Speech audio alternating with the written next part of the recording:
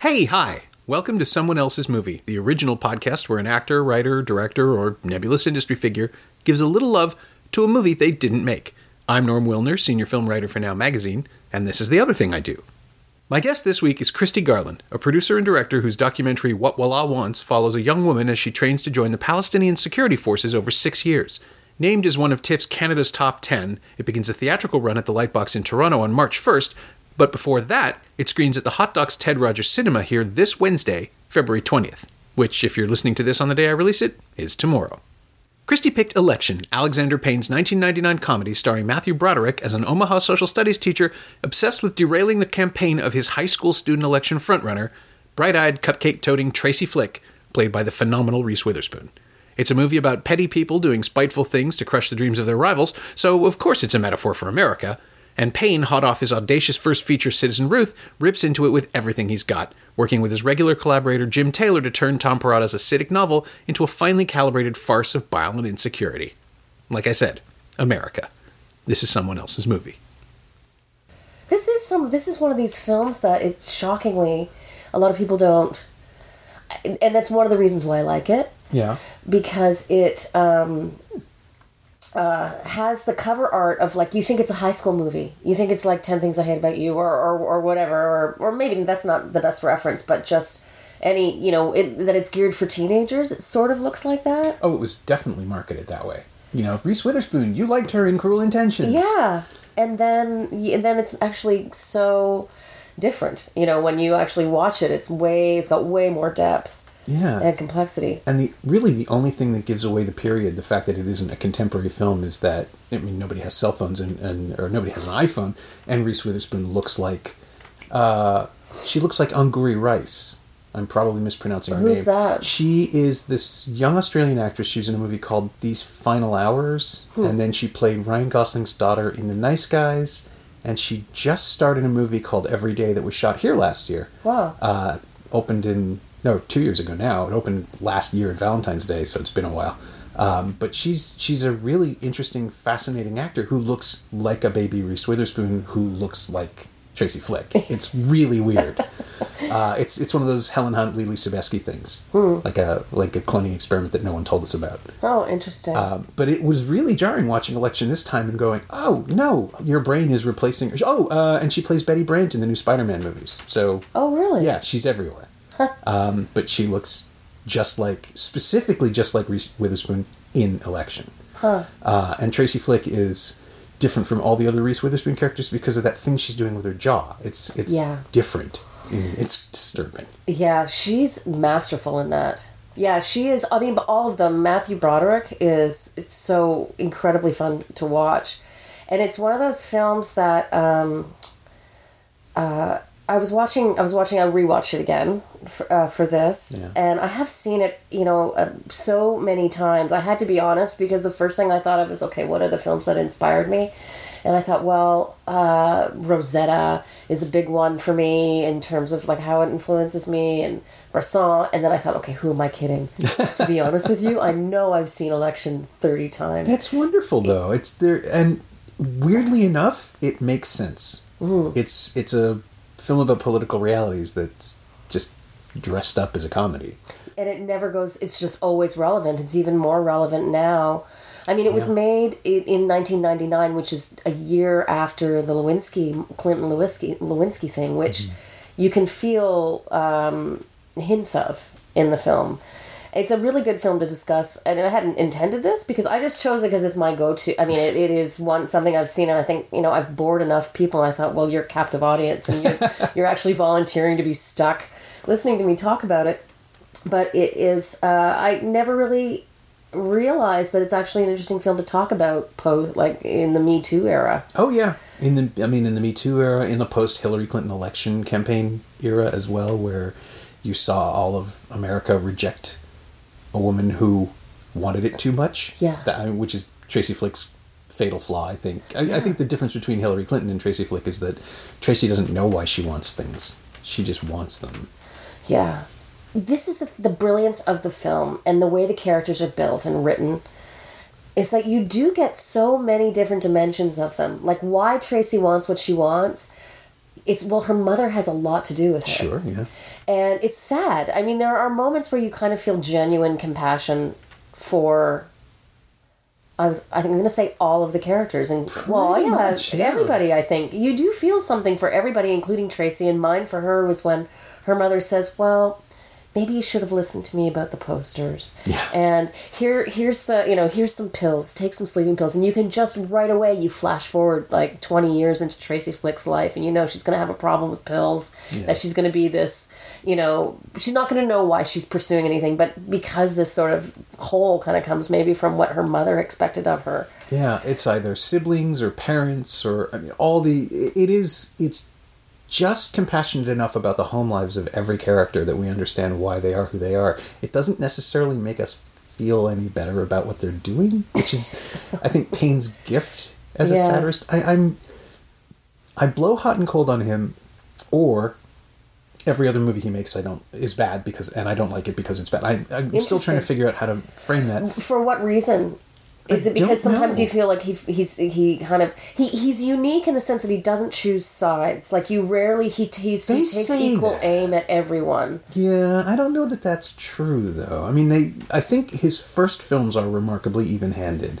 Like Citizen Ruth. Citizen Ruth especially, because that threads a needle between, and settles for making everyone a caricature, which is the smart way to go through it. I mean, they're all still feeling pain. Laura Dern's performance is amazing. At showing us that she's a grasping monster who is in incredible personal torment, just not about the question of the abortion. Right. And the way he plays that film and Election too, I think they're both masterful balancing acts of, if not compassion, then at least understanding in Citizen Ruth, and then I think genuine compassion in Election. We feel for Tracy when she rips down the posters, just as much as we feel for Mr. M when he throws the drink at the end. Like, everybody's justified in the moment, and that's how we understand the story. Then there's other stuff where I think About Schmidt is just really... I don't think it likes anyone. I don't think it has compassion for anyone, but it really draws a line between well-meaning rural America and everybody else. There are no... Oh, really? Yeah, no one's allowed to have any self-awareness. And it's the glimmer of self-awareness that makes Election so powerful to me. Well, the thing about self-awareness, though, in that is that they're all very they're all deluded. And it's everyone... I think the only character who isn't as deluded as everybody else, or hypocritical, is Tammy Metzler, who's the most clear-eyed character. Sure, yeah. I mean, she's my favorite, too. She's the one who lies the least to herself and to others. That's a really good way of putting it, in the film. I mean, the one thing that she says is, I wouldn't say I'm a lesbian. I'm attracted to the person. It's just that every person I'm attracted to is a woman. So she kind of has a bit of self, like, not quite... But she's a teenager as well. Yeah, give her 5 years and she'll have it. The rest of the time, she knows exactly what she wants. And she's not afraid. She's not afraid to be caught with photos of her girlfriend in the locker. Like, she's the bravest, most authentic character in the film. Mm-hmm. But everybody else does have, like what you say, they do have this self-reflection or this... But it's diluted. Yeah. Oh, I think everybody else is willing to run away from themselves. Right. That way, by pursuing something else. They're all cowards, mostly. Or self-right, or whatever. And Payne sees how they got there. Like, he understands where the cowardice comes from. I mean, Chris Klein's character is just such a sweet idiot that I don't think he's a coward, but I do think he has no backbone. Like, he's just willing to be pushed into whatever else. He's a happy, harmless. He's just not the sharpest knife in the drawer, but he's definitely the goodest. Like, he's like, if there's he's not noble, but he's decent. And he's the unwilling catalyst for so many of the important things that happen in the film. I mean, without him. And his football accident and being the Pepsi alternative to Coca-Cola, he kind of gets used in that regard. But the other fun thing is that because he's just he's just lacks any kind of cunning, he votes for Tracy. Yeah. because he's like, you don't vote for yourself, do you? And if it weren't for that one vote, then everything, I mean, he really does, a lot hinges on him, and he has absolutely no clue. Yeah, and it's amazing enough that the following year, George W. Bush was elected president, and he's in Football. certain points of in certain biographical treatments, that's who he is. He's just a harmless idiot who got pushed into something. I don't believe that. I think there's got to be some cunning in there, but Yeah. Well, now compared to Trump, he seems like a genius. I mean, it's like, okay, well, right. he was a proper politician compared to Trump. Exactly, and here we are again with Election, the movie, as a blueprint for America, Yeah. all over again, because Tracy winning prefigures the death of democracy, really, in Yeah. a way that is completely different from what we ended up with, but also exactly the same. Yeah. In that someone who just wanted to be in charge got elected, and that started her off on her path, and here we are. Yeah.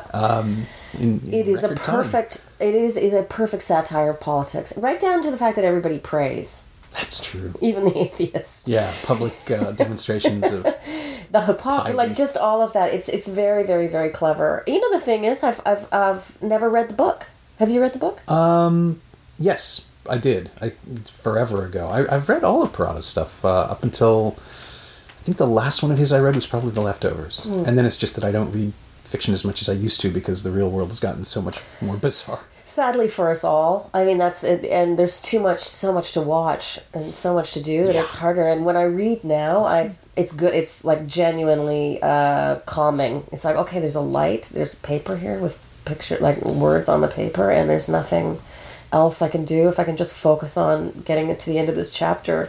Yeah. Our attention spans are so different. I mean, with regard to watching films and television series and being able to watch one episode right after another. Oh and- no, it's I this past week I have watched the entirety of The Punisher season 2 and a Netflix show called Sex Education, and just because I had to review them, and that was essentially, say, 50 minutes an episode. One was 13 episodes and one was 8 episodes, and all of that resulted in maybe 700 words of writing, but Wow. it's like a full day of Yeah. television. It's You're 24 hours of TV. You're lucky you don't have to feel guilty about it because it's your job. But I do. There's so much else I could be doing. I guess it's part of my job too. I mean, you have to watch stuff, but Yeah, it's impossible to watch it all, but you can kill yourself trying to be relevant, to Yeah. be current. I can't look anywhere near all your DVDs because it's distracting. I know, it's terrifying. It's a pretty good collection. I think the funny thing about those characters is that they mean different things to different people. Yeah. I think, or maybe the simpler way of saying is that men and women view them differently, possibly. It occurred to me when I rewatched it that I hadn't read any reviews about the film when it first came out. Okay. Did you review it? I didn't actually. I think if it was released in 1999, I was kind of the second tier freelancer at the Star, so I was getting a lot of dog movies and horror films. Oh, okay. It would have gone to Howell or McKinnon, so one of the Okay. main writers, and I wasn't working as a regular daily reviewer until Metro, and that would have been the fall of 2000. So it's just in that little window where I wasn't covering. I saw it, but I wasn't reviewing most stuff until it came out on the video. Oh, I see. Okay. I did go back and look at a lot of the reviews though, and yeah, it's. What do you remember thinking when you first saw it? I was really impressed that at the technical facility more than anything else, because Citizen Ruth is kind of a ragged film, and this is what he can do with a budget. This is what he can do with scope, with an image. I really liked it. I was a little creeped out by the audience who hated Tracy, just despised her from the jump, and I wonder if that isn't some sort of weird Toronto prejudice against overachievers in America. Yeah, tall poppy syndrome or something. Kind of. We're not good with people who tell you how good they are. Yeah. As a culture. That's fine and normal in the United States. But Oh, yeah. here It's how you it's succeed. obnoxious. Yeah. Yeah, I mean that whole "I'm not here to make friends" thing. She predates reality television. Yeah. Which is fascinating to me to realize when this thing came out and the context that it arrived in, because she does feel like someone who would absolutely murder everybody else, literally kill them on Survivor in order to win. You think? I think so. I think if you push Tracy Flick into a corner, she's going to chew her way out of it. She takes care of herself. But it is another thing to interestingly say, okay, well, if she were a guy, running for student council president. If we Right. did that old trick, If she was the jock. how if she much of it was- would be disliked? How much of it would be unlikable, or just completely acceptable because she's ambitious and she's ambitious and she needs to win an election in order to get where she's going. So Yeah. she does what it takes. I mean, in terms of cheating, I was thinking about this. Okay, what does she do that she rips the posters down? Right. But that's... Everything else, though, she plays by the rules. Yeah, she is... Doesn't she play by the rules? She's willing to play by the rules, but as soon as she loses her temper, it all goes out the window. And I'm assuming that behavior would be equally reprehensible in a male character, but you're right, it would be seen as a go-getter. Yeah. I think Tracy's written with a certain blankness that makes it more complex than... I don't think You're I right, dislike we her because project. she's a woman, but... I was reading the Roger Ebert. I've read a couple reviews because I went back and read some reviews in the last couple of days. I thought, what did everybody else say about this? Yeah. Well, Ebert And identified with her in a way that was really in that review. I remember being struck by that, and I went back and reread it to double check. Ebert. He said he was Tracy Flick. Oh, right, that's right. And he did, but he also said, or maybe it wasn't. Maybe it was a different reviewer, but somebody said she's sexually manipulative and she seduces him. yeah, that's weird. That's a She reading definitely I do not take from that film. And that was the second review that I read where I thought she definitely doesn't seduce who's that brilliant actor who plays the teacher. The guy who's writing the novel. I want it to be Ron Livingston in my head, but it's not. But he's one of those. I think he's like a Nebraska actor, which is another thing we can get onto later. Which I love about Alexander Payne is how he uses the local casting. And they're all so brilliant. But that actor is so great. But he seduces her. He appeals to her loneliness. And there's no question.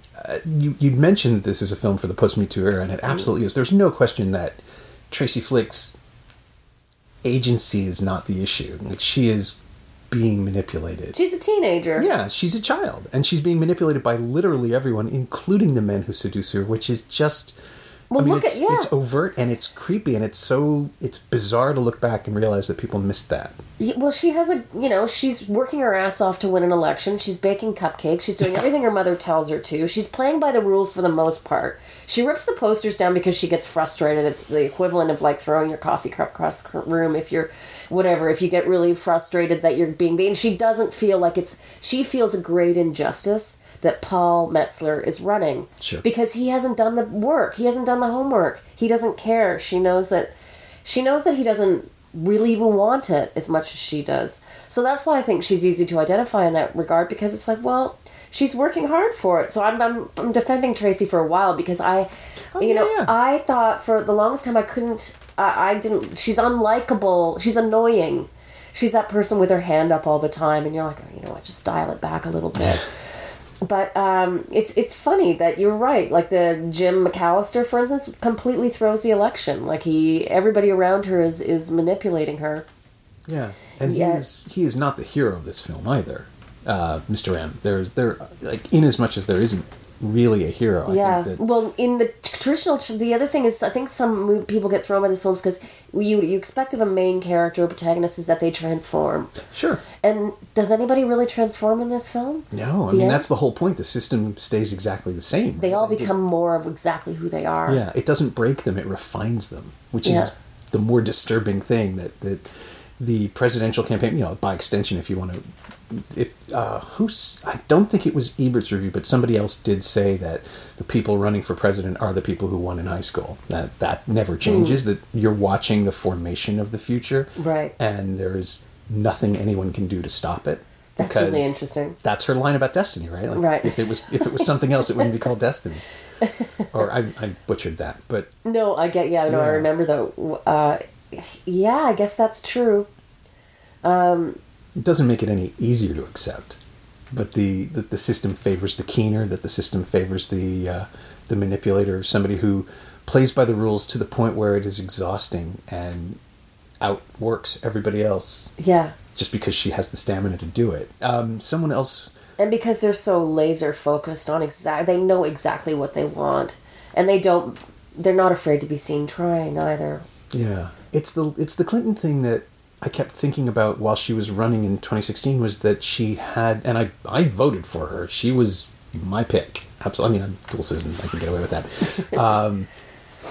But it was really remarkable to come away from it with the sense that, no, she's probably not the best candidate, but she's going to make an amazing president because she actually does understand the job and she knows what she's dealing with. And she came right up to the edge of calling Trump a puppet. I mean, she actually did call him a puppet, but she specified how he was a puppet and who he was a puppet. Came right up to the edge of landing that and then backed away because she still followed the rules. And the rule is you don't attack, you don't abandon your own dignity. And that was the one thing that might have changed it. Yeah. Because he lowered the... That's the thing that Tracy Flick doesn't embody. I'm going to screw up this argument, too. The film knows that following the rules only gets you so far, and then we're at a point where they have to be disregarded in order for the correct result. That's Mr. M's embodiment. Everybody else is breaking the rules. Yeah, so he is more willing to do that for everybody else, but Tracy doesn't, and somehow still ends up being rewarded because the other person in the world who is naive enough to believe in the rules votes for her. Yeah. And that didn't happen in the real world. That's why election feels like a comforting fantasy. It's funny. It's really interesting. I mean, the other thing that I found interesting in the reviews that I read is that, you know what, didn't occur to me as many times as I've seen the film, but that Jim McCallum, somebody had it so that his main motivation for boosting Paul to run against Tracy was because he was freaked out about his own sexual attraction to Tracy. Because he was so he in a way felt vengeful for his friend being fired and losing his life for making a life mistake, which is something a word now that's part of my vocabulary because it's so perfect, a life mistake. And so he's uncomfortable by his own attraction to Tracy, like when she whispers in his ear in the car, like harmonious and productive and that kind of thing. And then he watches the porn film, and then he gets this idea for more than one critic actually factored that into what motivated him to encourage Paul to run against her. Did you get that at all? I don't think so. I thought it's more about where he is in life. Yeah, it seems like it's his own frustration with not being able to have the things he thinks he deserves. And in that, it becomes there's definitely a white male privilege thing going on. In that he's rationalizing his friend's assault of a minor because, I know him. It couldn't. How often do we hear that? It can't be like that. I know this person. That can't be that person. Right. He's leveraging. He is doing everything he can to defeat Tracy, but I don't know that it's because of his attraction to her. No, I think that. I think it has more to do with being annoyed by her nerve, being annoyed by her ambition, and being annoyed by how far he imagines she might go. Yeah, he doesn't want her to succeed any more than he has, or to outdistance him, and he knows that she will. She's smarter than him already. Like, she's already outdistanced. Like, Tammy again. Back to Tammy. Tammy's the smartest person in the film, I think. Yeah, or she will be. Yeah. And again, it's that awful thing about high school movies that most high school movies are more than willing to blow past because it's easier for the storytelling. It's the kids, and I know I've said this before on the podcast. A really good friend of mine had this theory when we were in college that the kids who peak in high school are the ones you end up hating because there's nowhere for them to go. They never learn how to be people in the real world.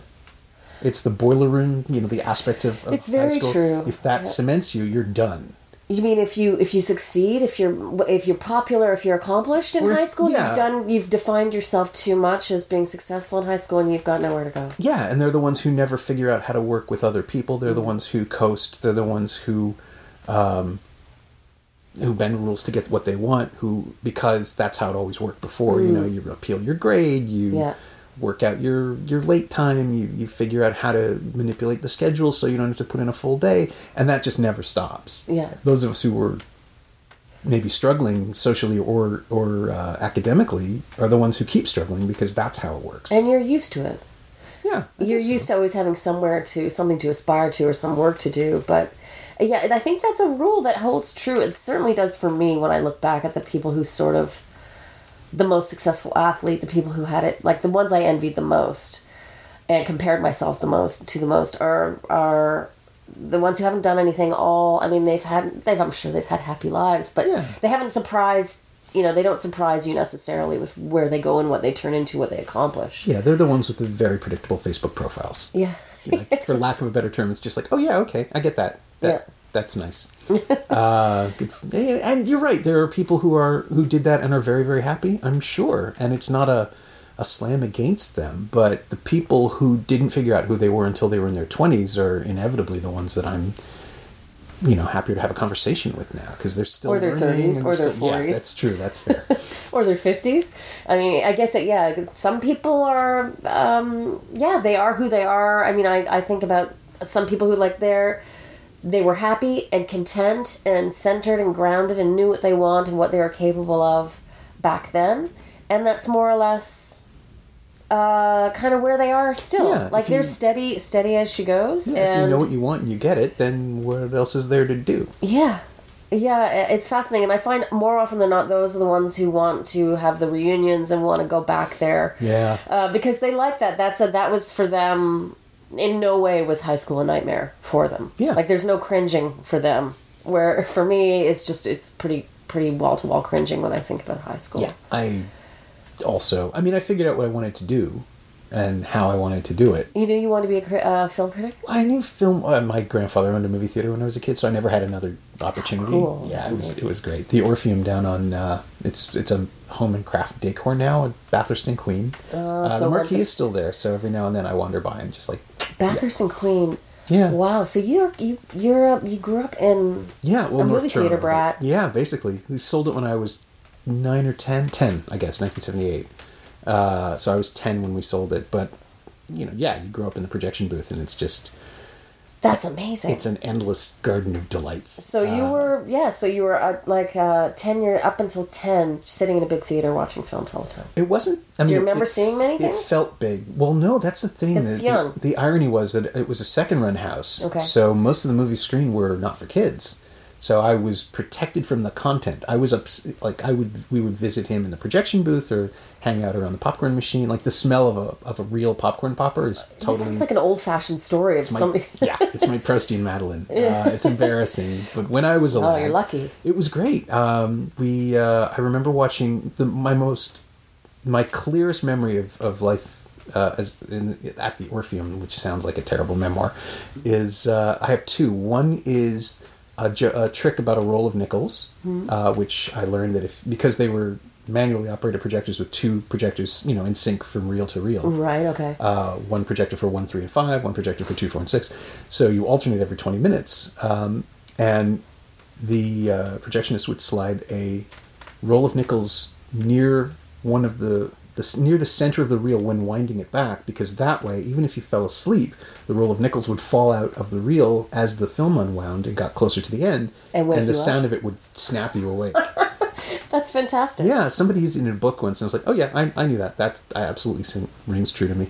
The other one is watching March or Die through the projection booth window with no dialogue, which is a Gene Hackman French Foreign Legion film from 76, I'm guessing. Wow. I have no memory of the plot, but I remember it was the first time that I understood that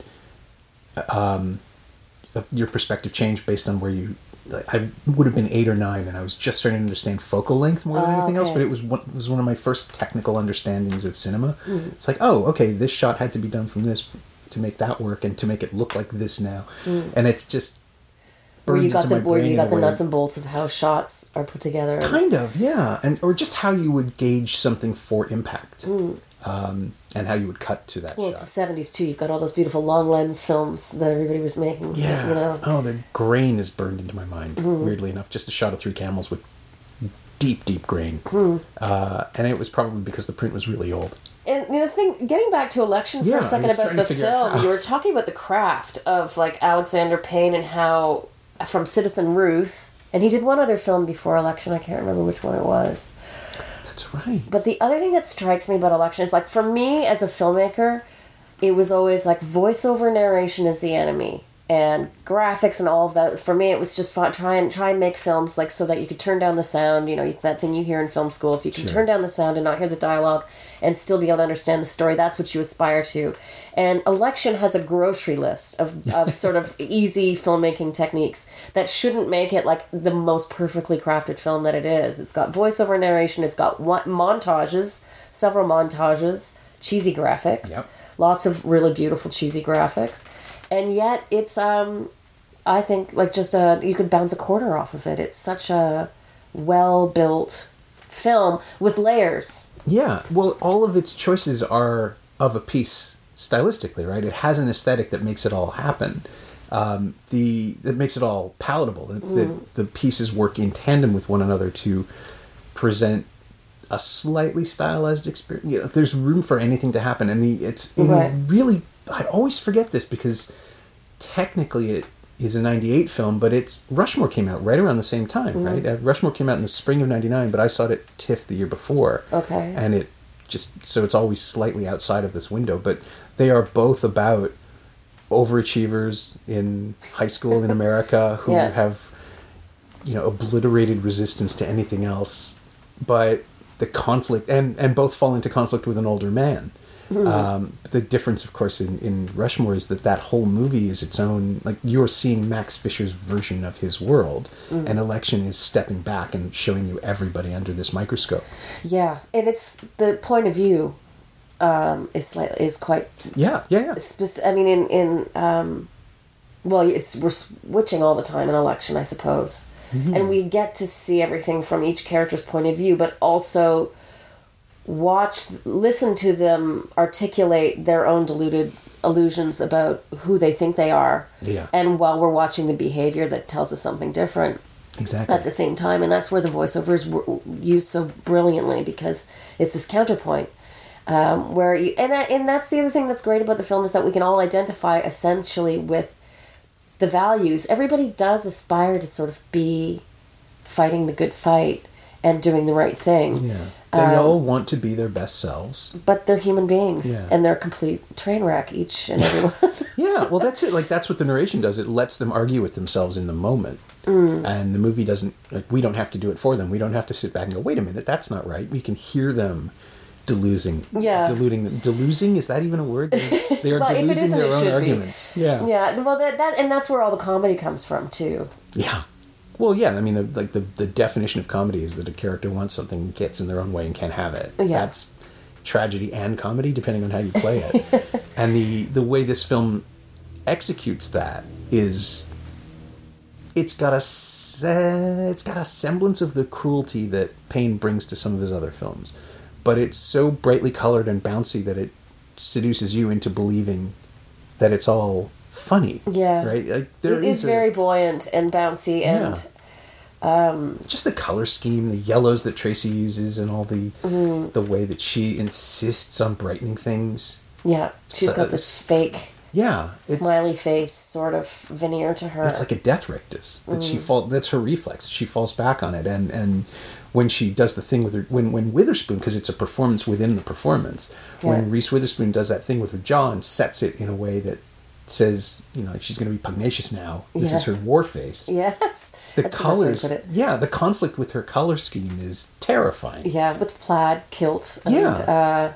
everything about her is supposed to be innocuous and delicate and feminine, but in an approachable way. It's schoolgirlish. Yeah. I mean, she's got curls and a barrette on the top of her head, and leotards and... Yeah, because this is a look that worked for her 5 years ago, and she's not going to drop it. She's a machine. Yeah. You can tell that in the future she's probably going to be somebody that needs to be managed, like her image as a politician. Yeah. She'll need help with that, like Hillary. Just like Hillary Clinton. Because her hair, right? Nobody could ever approve of Hillary's hair.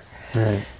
Yeah. Yeah, I think that the image that came to me this time watching it was the image of Hillary Clinton making cookies in 1992. And just looking like she wanted to murder everybody in that little photo op. Do you remember No, this? I've never seen that one. It's out there. It's probably very easily found at this point. I'm sure everything about her is YouTube now. But there was this thing where to soften her image right around the same time she dropped the Hillary Rodham thing and embraced the surname. Right. Just after the DNC convention. Okay, and she got into trouble when she said, "I'm not just some little wife that stands next to my man." Yeah. This was obviously way before. Didn't she also Lewinsky. say that I won't stand around baking cookies? Yeah, I'm not going to stand around baking cookies, and that was an error. Yeah, that was perceived as arrogant. Yeah. And that was, I think that's when the cookie op happened, but there's just this horrifying image of her smiling daggers somehow while holding a tray of chocolate chip cookies, and it's just like, this is what death looks like. This is what compromise looks like. Yeah, because she has to do it, and it's just not her. Yeah, and it's what it took to get Bill elected. Yeah. And, of course she wasn't going to win in 2016. I mean, she did win the popular vote, and she probably, I assume we'll find out that she would have won had Russians not hacked something else. I'm sure there's still something else yet to be broken about that election, but Fox spent 25 years hating this woman and getting all of the right-wing America to hate her. I have so much admiration for her for trying and running anyway. Yeah. Knowing that that's coming for you. She's very strong, and she must have known as well. I mean, it was so telling that night. I thought, everybody thought of her, but because everybody was in a state of shock. But the fact that she didn't appear on television, for me, was remarkable. Because, normally, they concede the election, they do the phone call thing, and then they make a speech to their crowd that's all standing there, and she didn't. And I thought, she's curled up in a ball somewhere. I haven't read...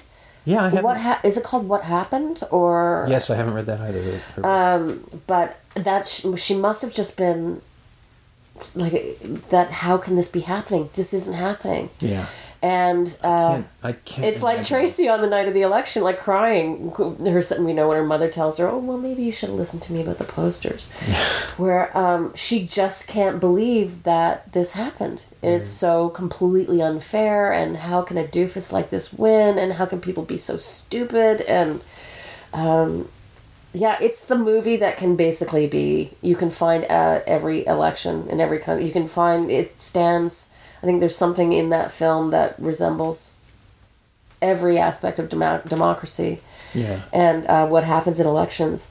Do you think it's the archetypal nature of it? I mean, is that what the flaws in democracy, you mean, in terms of... the archetypal nature of the storytelling more than anything else. The idea that we are watching a bunch of types, the dumb jock, the keener, the semi-closeted... She's not really closeted. The vengeful teacher, the dumb jock, the keener.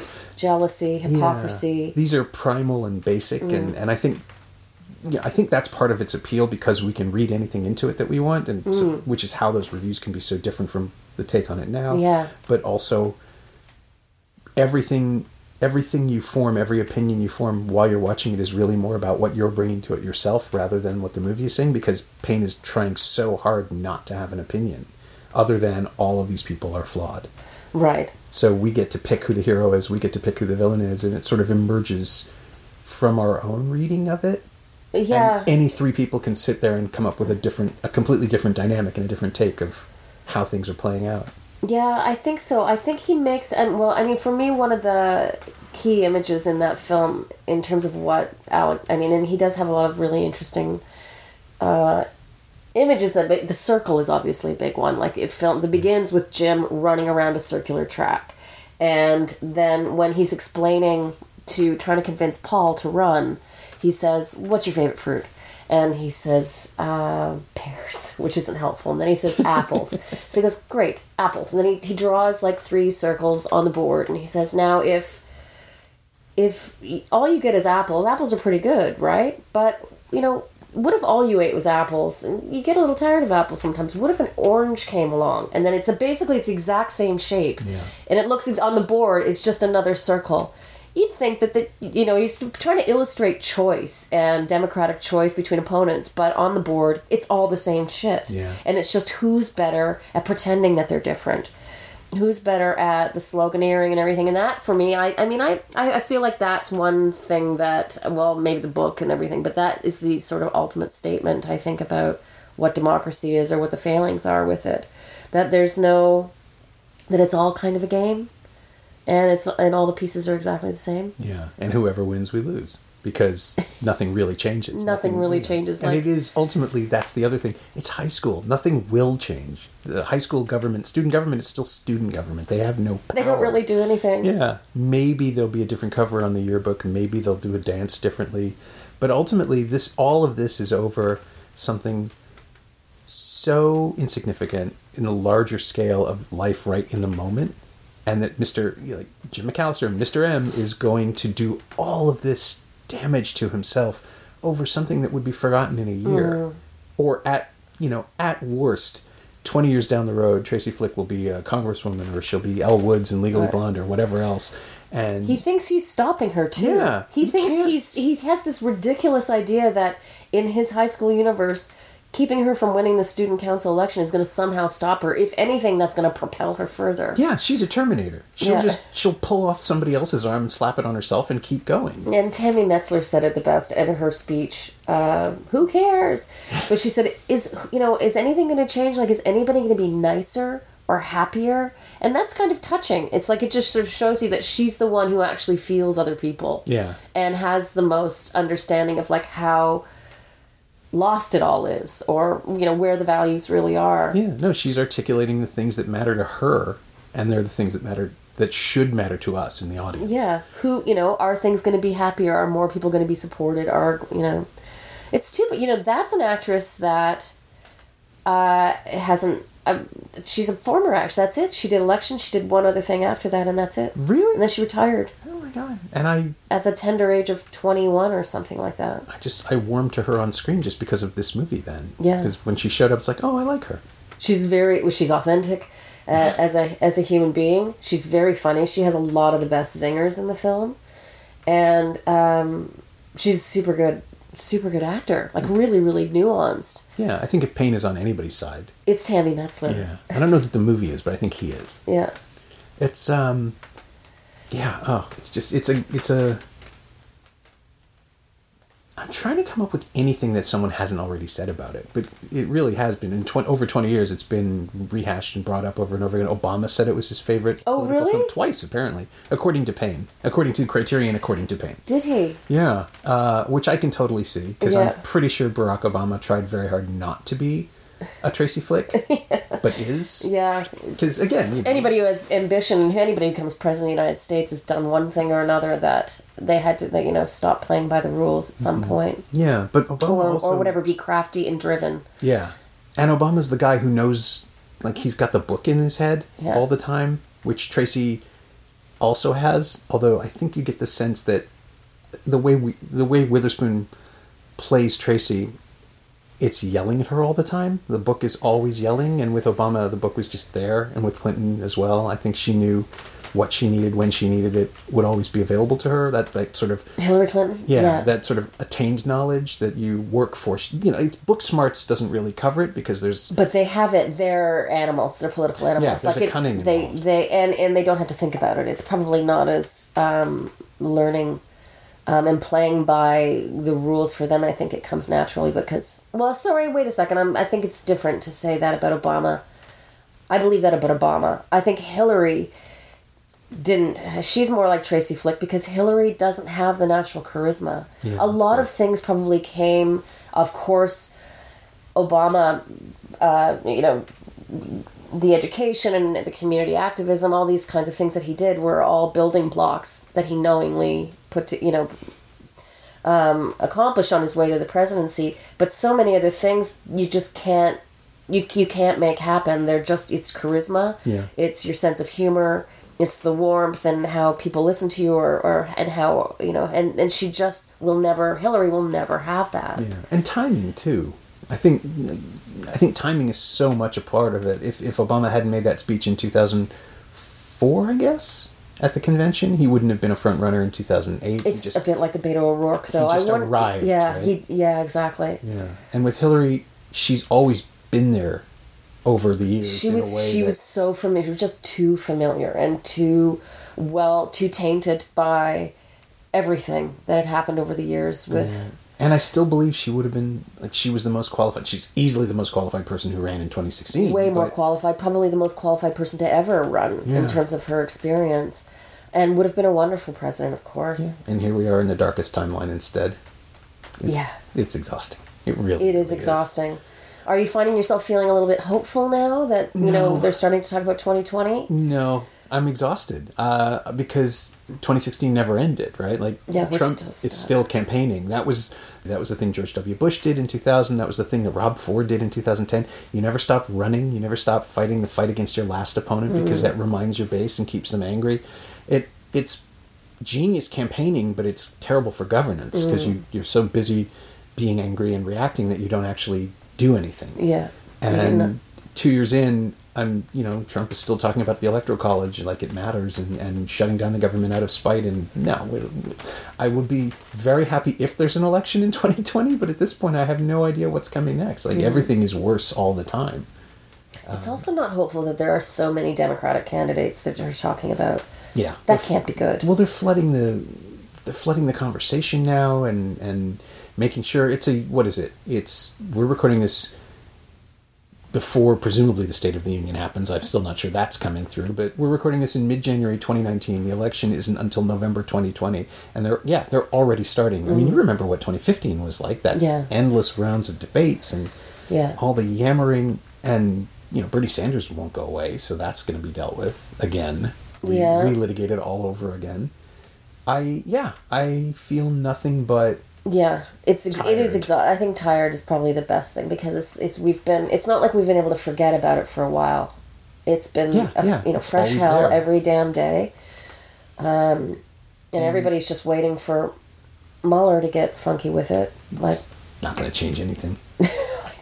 Remember, they keep saying Watergate, Nixon resigned out of decency. Yeah, but that's not going to happen. That's not Trump, yeah. No, he's, and, I think if Rob Ford hadn't gotten sick, he would have clung on as long as possible, too. There is this thing about entitlement now that if there's something they have, they're never going to let it go. And completely without shame. Like, there's no... You can't shame someone out of office. You can't legislate someone out of office. I honestly figured Mike Pence would have poisoned him by now, but that never happened. And the comforting thing about Election, the movie, is that it's high school and everything is over in a year. Yeah. None of this goes on forever. And of course it's a new cinematic narrative, so you have a beginning, middle, and end. And it's comforting, even if it ends with... People get punished in election in that film, though. There's comeuppance. Yeah. Even if it ends with people... There's consequences. Driving off to Congress or wherever. Yeah. And Tracy's bold, bright future. Yeah. There's still a sense that some balance is attained. And the world doesn't give you that, which is why movies are the greatest comfort I can imagine. Because they tie things up in a neat little bow, or they, at least they show you they show you where... things head in the directions that they're supposed to, as consequences for what you've done throughout the film to deserve your fate. Yeah, and the credits roll, and that tells you your heart rate can return to normal. That we don't have that in the world. Nowadays, you spent years, just to transition into what Walla wants. You spent years making this movie with no idea where it was going to go. I knew that it was going to. What guided me while I was making it is that it was going to go one way or the other. Right. So she was either going to make it or not make it. My biggest fear is that the way I thought the film was going to end, I felt was very potentially quite dangerous, because I thought, okay, I'm betting that she's going to make it through police college and she's going to be a policewoman at the end of this, and that's great. But the problem is I've put a camera where I've put a camera, and it's not enough to tie a sweet little bow on, okay, she's a cop now, isn't that fantastic? She's a policewoman in the West Bank, and the story begins when her mother gets out of prison. So I knew that where she lives and the political context of where she lives and what her mother did and how all of that violence surrounding Walla needed to be addressed in a way that gets deeper and registers on a deeper level with her. Yeah. And so, not that I made it happen, but what happens in the third act and when she ends up, in prison, that's the thing where I thought, okay, now we're finally getting to the point where we are answering the bigger questions that are posed at the beginning of the film. So it is totally terrifying, for sure. Well, in terms of how am I going to end this? That's the scary thing about documentary filmmaking. Sure. And the way I make them, which is following a character. I do like to use the narrative conventions that we expect in feature films. A character who wants something, who encounters obstacles along the way, and I like taking that very classic structure and following character long enough to sort of follow through on a storyline like that. And yeah, it was very, very worrisome because it's like it's okay to make a film like that. I've never been there. I'm not Palestinian, I'm not Israeli, I'm not Jewish, I'm not Muslim. Like, I have no skin in the game, except that I'm a woman, and a young woman, yes, as we discussed earlier, that cares about other young people who have goals and want to do things. So that was really the one reason I was making it. It's like, this is a kid who's actually innocent of everything, who wants to accomplish a goal, and so I'm going to follow her. But you can tell that story anywhere, but there, without getting into the deeper force, the deeper context and the other things that sort of pressure her in the environment that she lives. Yeah, there's so much around her before she sets foot on the path that she wants to take. Yeah. She's coming out of, 17 years when she starts? Yeah, she's around 50. She's just about to turn 16 when I met her. 16, okay. Yeah, and her mother had just been released from prison. And she lived in Balata Camp. So she kind of had this, she was already in a state of transition because she's getting used to being a family again. She hasn't had a mother for 8 years. Mm-hmm. And she's been living in Balata Camp where, every other neighbor has been to prison for one thing or another. Because it's where a lot of the resistance to the occupation is in the West Bank anyway. This is quite different from Gaza. Yeah. And so her mother was very, very politicized, and this is sort of just everything that she's surrounded by. Yasser Arafat on the television, just for a young kid who's 15, that's sort of what they're hearing. And she kind of just barely squeaked through high school. So the fact that she had this goal, this very tangible goal, was really interesting. And so it was obviously something to follow.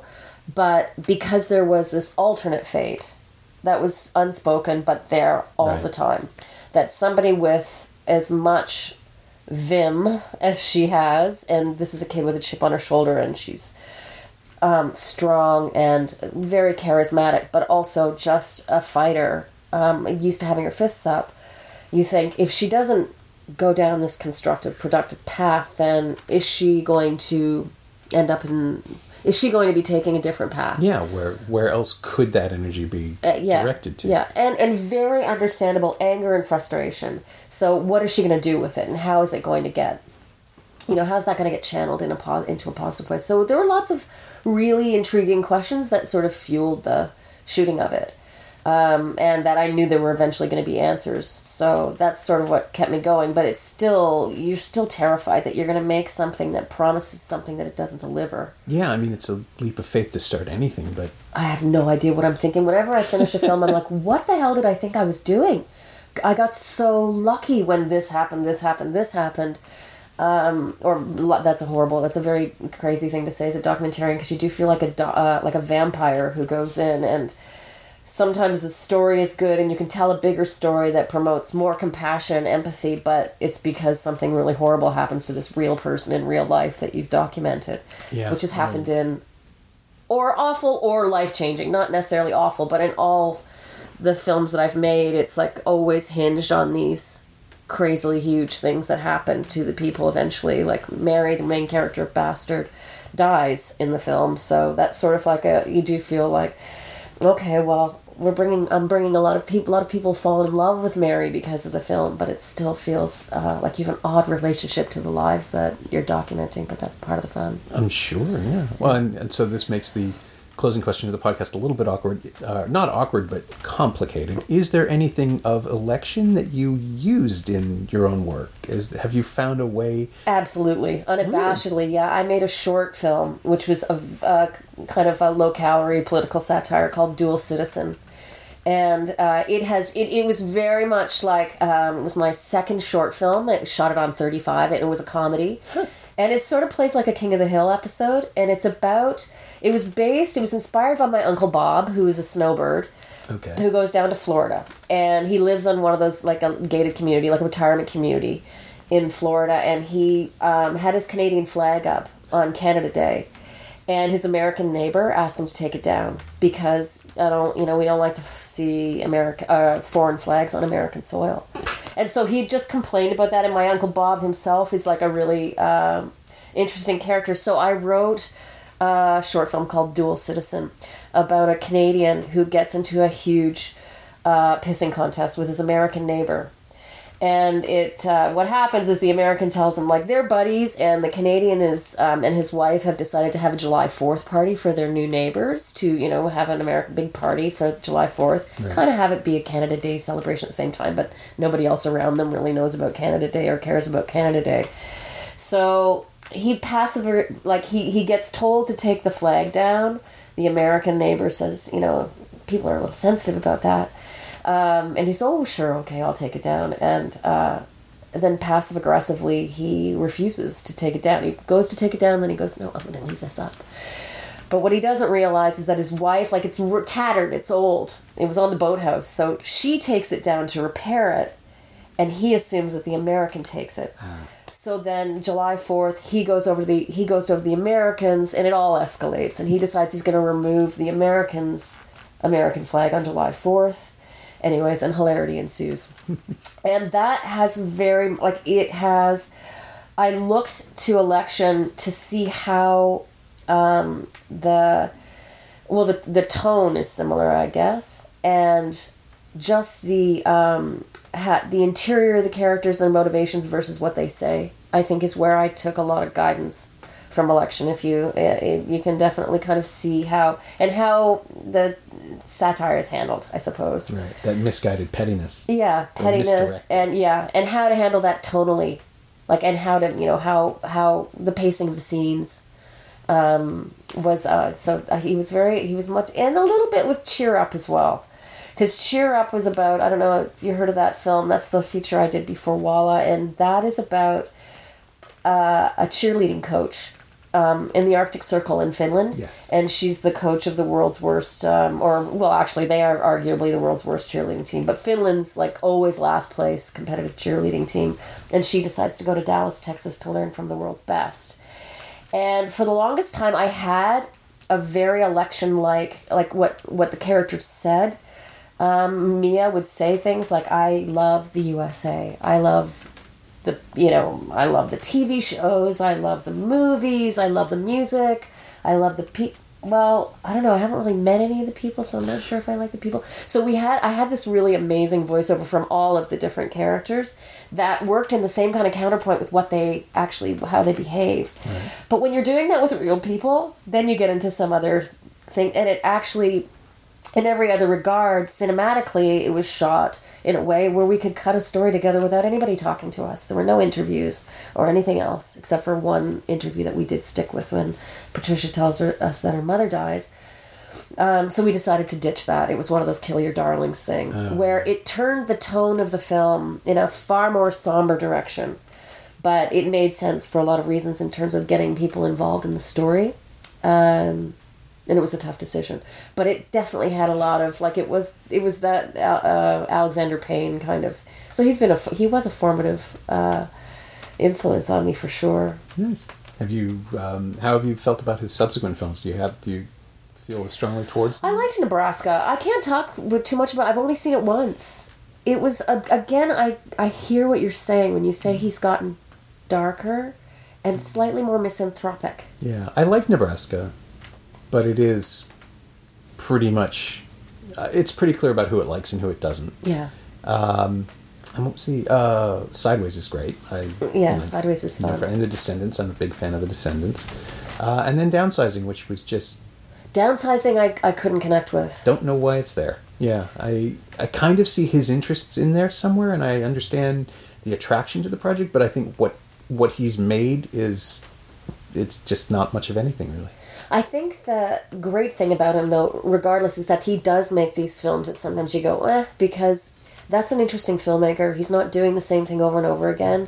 And he takes, everything is its own. Sometimes they're not that easy to unpack. Yeah, that's fair. Which is not an easy thing to do nowadays, to get a film like his film's financed.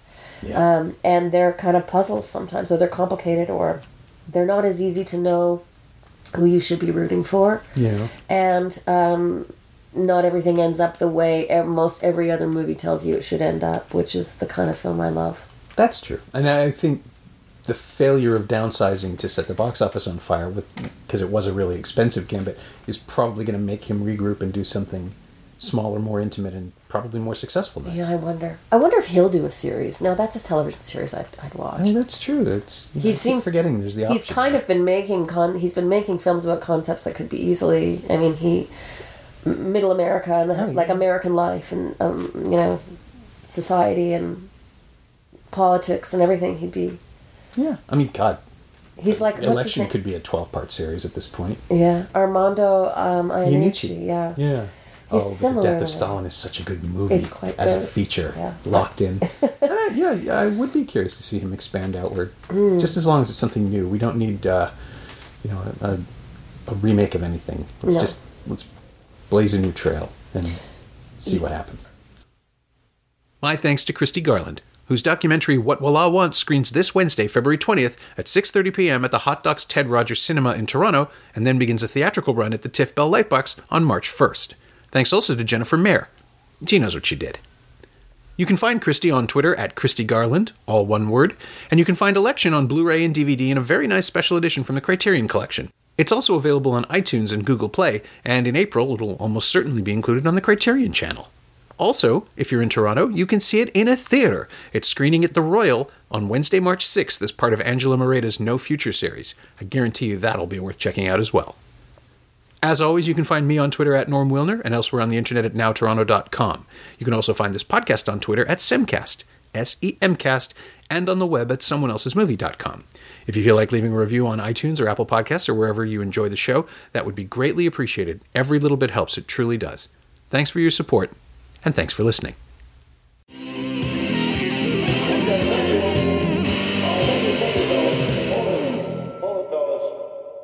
I'm afraid you're just too darn loud.